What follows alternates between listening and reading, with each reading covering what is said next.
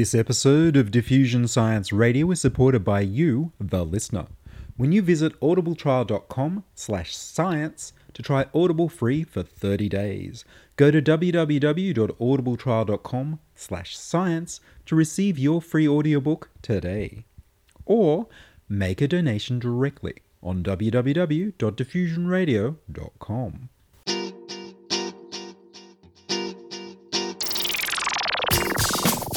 Diffusion, the international science radio show. We have a bouncer on the doors of perception. The good, the bad, the ugly. It gets pretty exciting. The myths, the truths. Toxicology. Astroseismology. Magnetism. The dark side. Genetically engineered potatoes. Planetoid. Planetoid. I love that word. This show was first broadcast on September 1st, 2014. Hello and welcome to Diffusion. Sit back and relax while we inject weird and wonderful science directly into your brain. I'm Ian Wolfe. On this edition, astronomy answers the big questions and toy death. But first up, here's the news.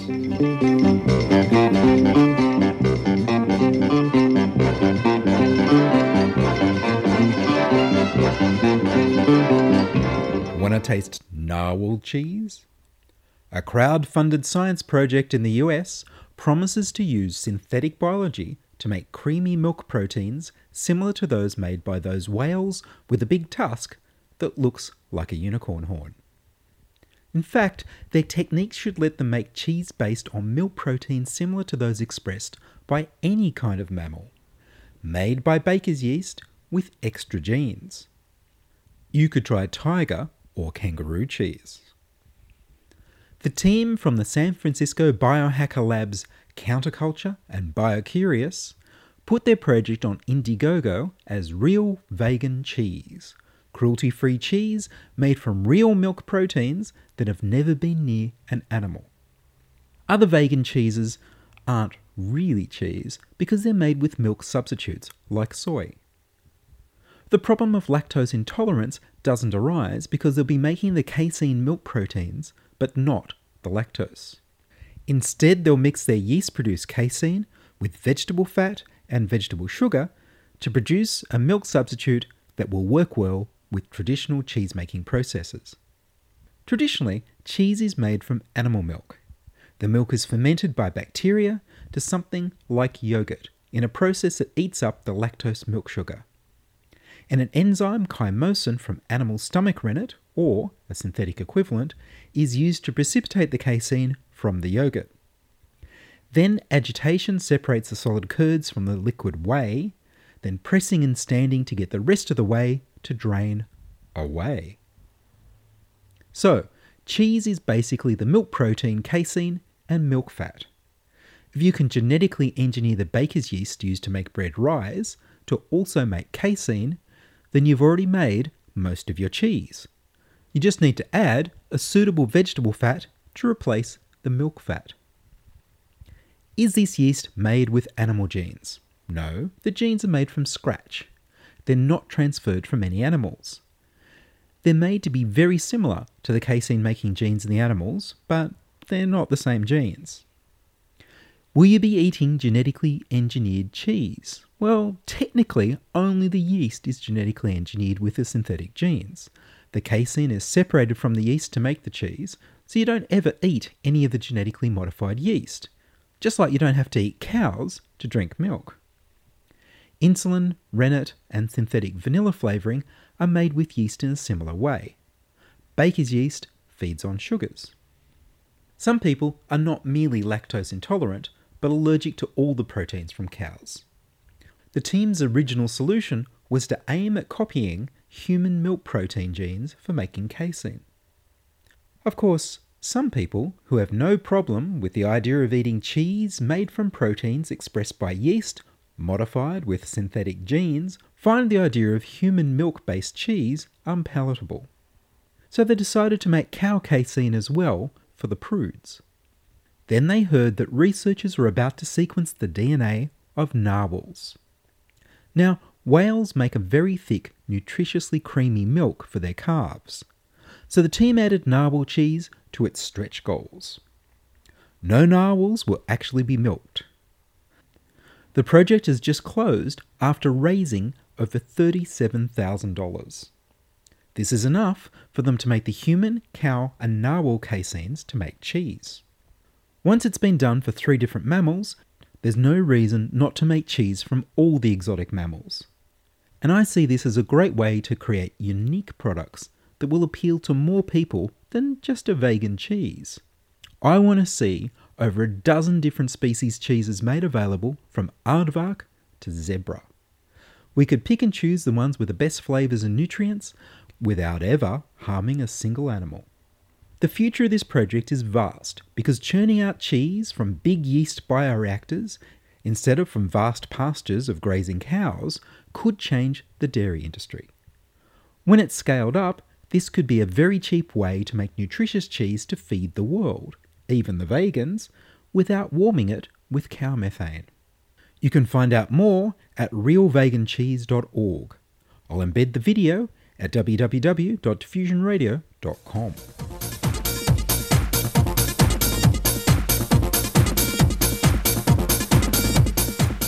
You're listening to Ian Wolfe on Diffusion Science Radio.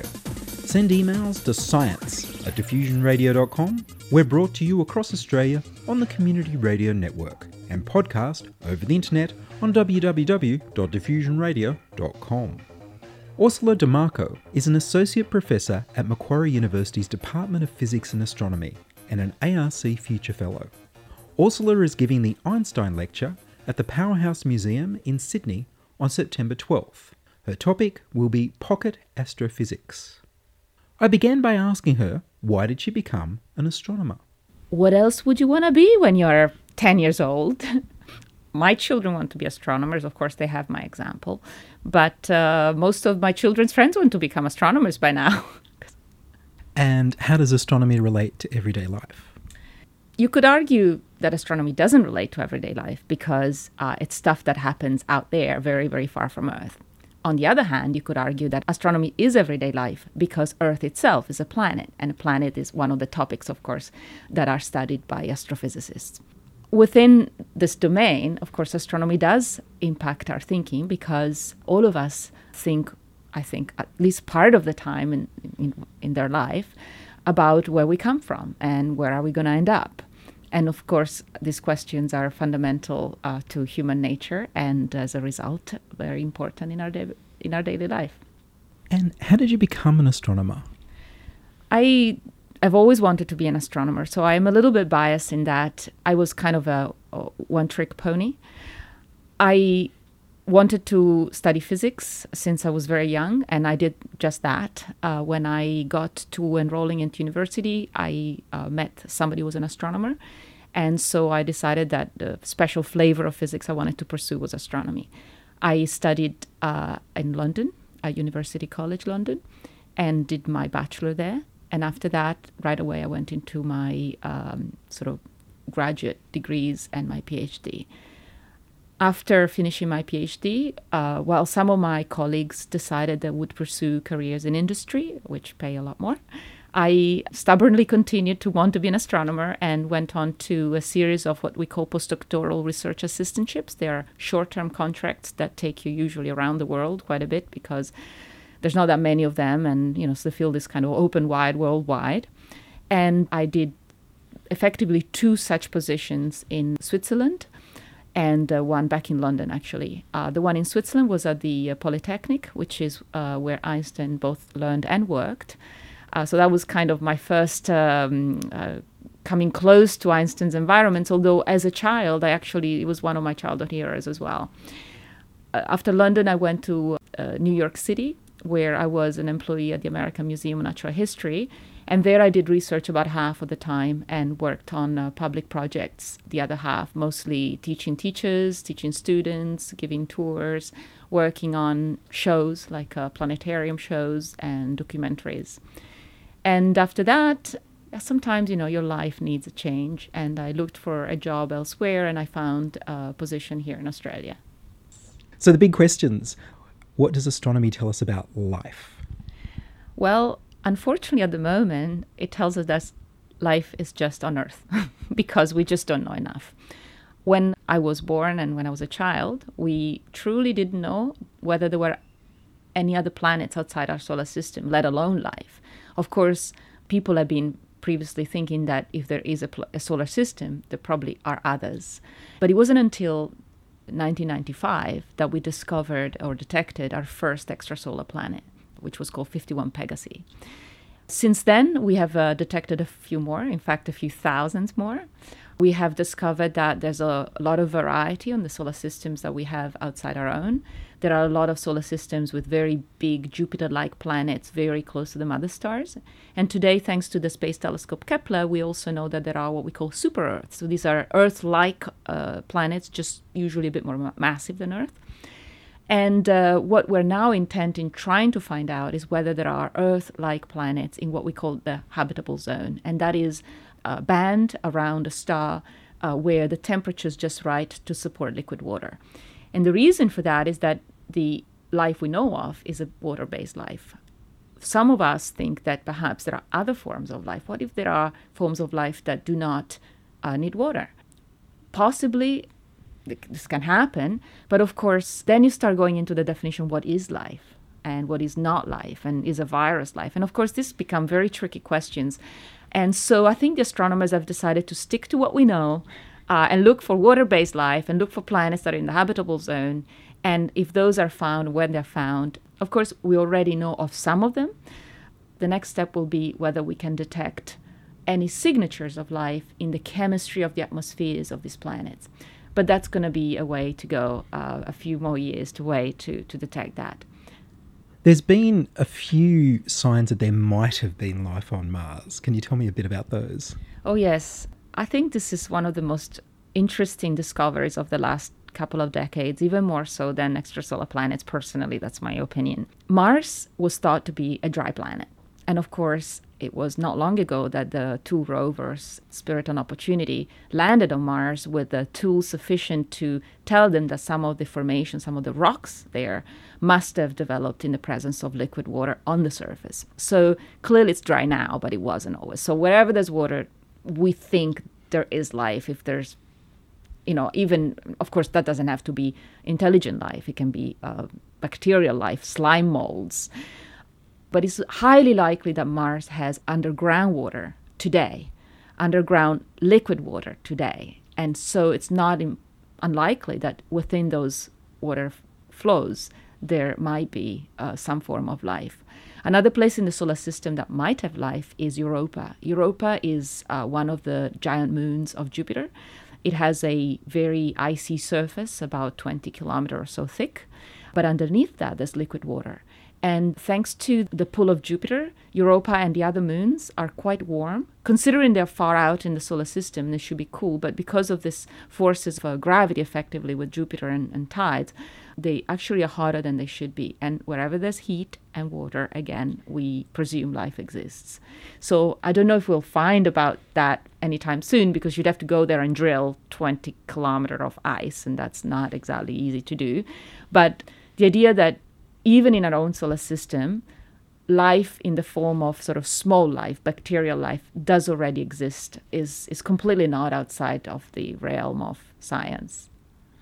And wasn't there a meteorite that came from Mars that looked like it might have had something suggestive of life? Yes, there was a meteorite that came from Mars. We know that some of the meteorites on Earth come from Mars because of the trapped volatile, so the bits of air trapped in little bubbles in the rocks tell you whether the atmosphere in that bubble is the one of Mars, which we know from remote sensing.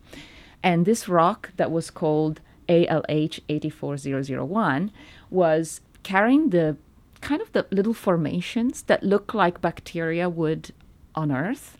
So these are rock formations, so like fossils, effectively. A little bit bigger than you'd expect on Earth, but who's to say what Martian bacteria look like? But unfortunately, the evidence in the end was inconclusive. So we don't know. It's possible, but there is no other experiment we can run on that rock that'll tell us any more than we know now. So really, we just need to keep going to Mars, as we've been doing, to drill further, to collect more samples, potentially, and perhaps something that will happen even within, I'm not saying my lifetime, but maybe our children's lifetime, will be that there'll be a manned mission to Mars, which will be more effective because, humans can do things that robots can't do. Although, as one of my colleagues a long time ago said, well, humans unfortunately have to come back. So you have to figure out a way to bring them back to Earth, whereas, a robot, once you've done with your science with it, you're leaving it there. How do rocks from Mars become meteorites that can fall on the Earth? All solar system planets and the sun are impacted by meteorites. And when an impact happens, usually stuff is splashed out effectively outside the gravity of that planet. So it ends up going into interstellar space or interplanetary space. And it becomes just a piece there, which has usually an orbit that's a bit chaotic. That means it's not just in a nice circular orbit around the sun or around the planet. And if that happens, then there's a chance that this piece of rock will hit Earth. And it happens. Pluto looks like it's had a bit of a bad run. How can Pluto stop being a planet? Well, first of all, I don't understand why everybody thinks that being a planet is such a great thing. When Pluto got demoted, I was at the American Museum of Natural History, which happened to be the institution that started the whole process of demotion. And in fact, the whole debate was brought up into the public eye by an article in the New York Times that was simply stating that Pluto's not a planet, at least in New York. And that was because the museum had decided that Pluto was not to be considered a planet based on several of its characteristics, and had therefore not put it amongst the other planets in the display. And one little kid noticed, and when he noticed and told his mother, so it happened that a New York Times writer was there, and so picked up the story as a kind of a cute little interesting story, and clearly was a slow news day because it got on the first page of the New York Times that day. And from there on, the public became kind of enamored with this demotion and in fact angered. And we used to get hate mail from 6-year-olds that we had, demoted this lovely little planet. Of course, the fact that it's called like the Pluto the dog didn't help. Now, why was it demoted and why does it even matter? So it was demoted because it's a characteristic. So its orbit, the orbital inclination, its mass, its composition are different from most of the other planets and closer to what we call Kuiper Belt system bodies. So it's simply a classification. Classifications are very important in the natural sciences because sometimes you don't know why things are the way they are, but to get to that answer, you want to put things in drawers or boxes or categories, and that categorization helps. So that's why you want to do a good categorization. So this is really the beginning and end of the story. But why was it so important? It was important because the type of debate that was in the scientific community of whether or not to demote Pluto, whether or not Pluto is a planet, was a type of debate, in a simplified version maybe, but it was a type of debate that we have all the time. And so the public, even 6-year-olds, could really see how science works, how there is no truth. Pluto was a planet for a long time, and yet today, it's not a planet anymore. And it's not a mistake. It is just the way science works. We refine our conclusions, we refine our categorizations all the time, and that's how we make progress. It's not that the person of yesterday or the scientist of yesterday was wrong and the one of today is right. It's nothing to do with right or wrong. It's to do with improvement. And I think that if school children could be taught this, they will understand better that the teachers are not always right, and that the teachers should also relax a little bit. Sometimes they don't know an answer, but that's fine. It's about looking for the answer together. And I think that would improve the school system. It would improve our lives. It would improve the way we look for solutions to problems. And so this is truly an application of astrophysics to everyday life. When Pluto stopped being classified as a planet, it went through a couple of name changes before everyone was happy with the right way to classify it. So it was a planetoid for a while? Yes, here, we go into subtleties that are not necessarily, they might be useful to people who do planetary system formations, but for all intents and purposes, now it's called a dwarf planet, right? So they had to settle on a name, and I'm sure there was some politics playing a role there too. But the fundamental thing is that today we understand that the Kuiper Belt is much richer than we thought before. Since the demotion of Pluto, actually, we did find other bodies that are also spherical, meaning they're massive enough that gravity has made them spherical rather than like bimply, like a potato. And so there are objects like Pluto that are more massive than Pluto. Now, if Pluto is a planet, then these other objects have an even stronger reason to be a planet. So we just understand things a lot better. And perhaps the fact that Pluto started the debate of how massive an object do you need to have to call it a planet, or whether mass was at all a criterion, is really interesting, and it has certainly already pushed forward the frontier of solar system exploration and solar system knowledge into having found more Pluto-like objects. What is the Kuiper Belt? The Kuiper Belt is a band, let's call it, of icy asteroids that surrounds the solar system. It's coplanar with the rest of the planets, more or less, and it has not much mass in it, just lots of bits. And certainly, somehow, it is there because of how our solar system formed. So its mass, its position, how far out it goes, the average size of the pieces, things like that is what we want to know, because it gives us a clue as to what happened that led us to today's configuration of the solar system. Ursula De Marco, thank you very much. You're welcome. That was Associate Professor Ursula De Marco talking about life off Earth and Pluto, no longer a planet. You can see Ursula speak at the Einstein Lecture at the Powerhouse Museum in Sydney on the 12th of September. Go to ultimosciencefestival.com to book a seat. Ursula will be talking about how astronomy answers the big questions on diffusion next week. Next up, the Sydney Mini Maker Fair, where I spoke with Nick Wishart, aka Agent Orange, founder of a band that modify children's electronic toys to make them into musical instruments, Toy Death. You can hear the noise of the fair in the background. I began by asking Nick, what is Toy Death?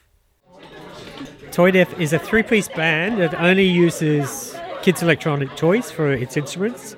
So they've been modified using circuit bending to be amplified and to kind of extend their sonic capabilities. And what is circuit bending? Circuit bending is where you get an existing circuit, usually a sound-based one, so you can hear the results, and you kind of modify it or change it in a way it wasn't meant to be. So you get some really crazy results out of it. And if people want to start in this sort of circuit bending for sound, how do you recommend they do that? There's plenty of stuff on the internet. If you just Google it, circuit bending, you'll come across lots of sites that give you a how-to. So what are you just basically opening the toys up and seeing how they work? Yes, basically you've got to open the toy. It's great that it's battery powered, so there's no kind of risk. And you just sort of start poking around in the circuit. Sometimes you're even just touching the toy while it's playing, and if you notice a change on a certain part of it, then you found a bend. Yeah. And how did you get into this? How did you start circuit bending for sound? I wanted to make a band out of toys a long time ago.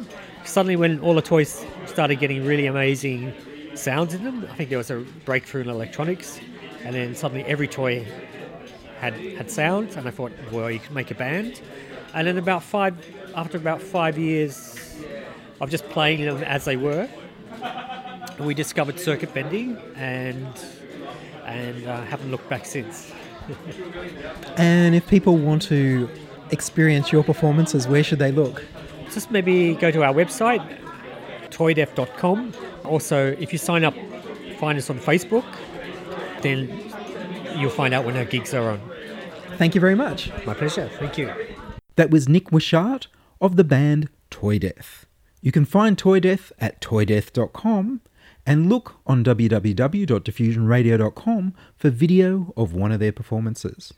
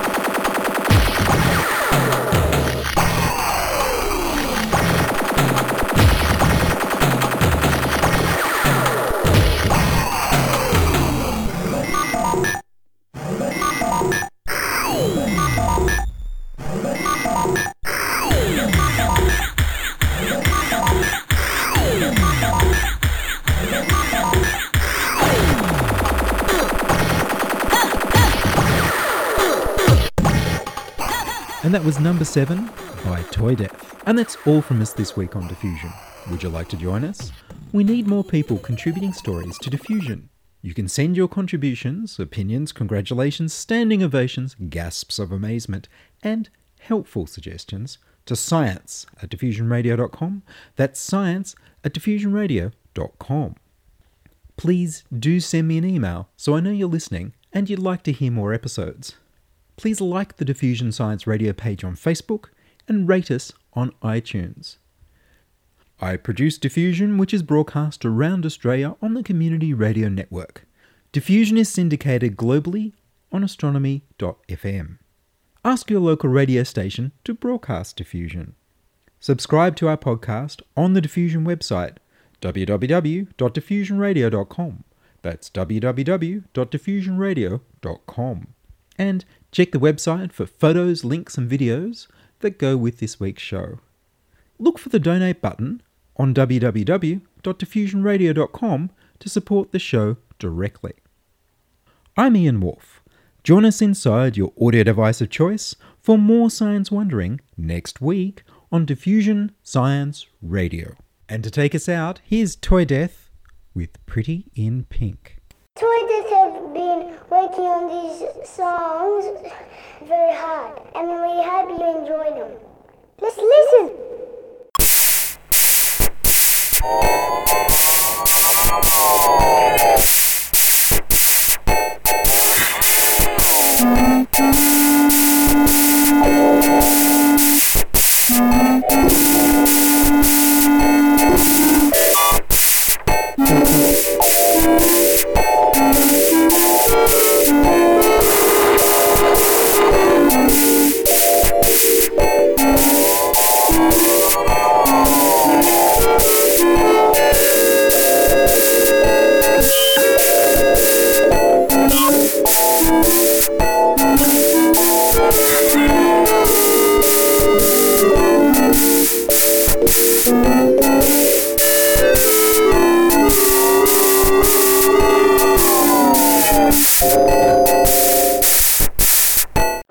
Science is fun. It helps you to learn, to know, and to appreciate. When you study science, you may go on field trips. You discover the marvelous interrelationships between all living things. You learn to read the history of the Earth as it is written in rocks and fossils. You find out what makes things tick, everything from a molecule to a living organism. In the study of science is found the most useful and satisfying knowledge of man. Knowledge of his physical world, its past, its present, and its future. And in your moments of relaxation, now and in the years to come, you will find the study of science leading you into fascinating pursuits: photography, collecting. Why study science? Study science because you will find in the study of science a richer, more rewarding life.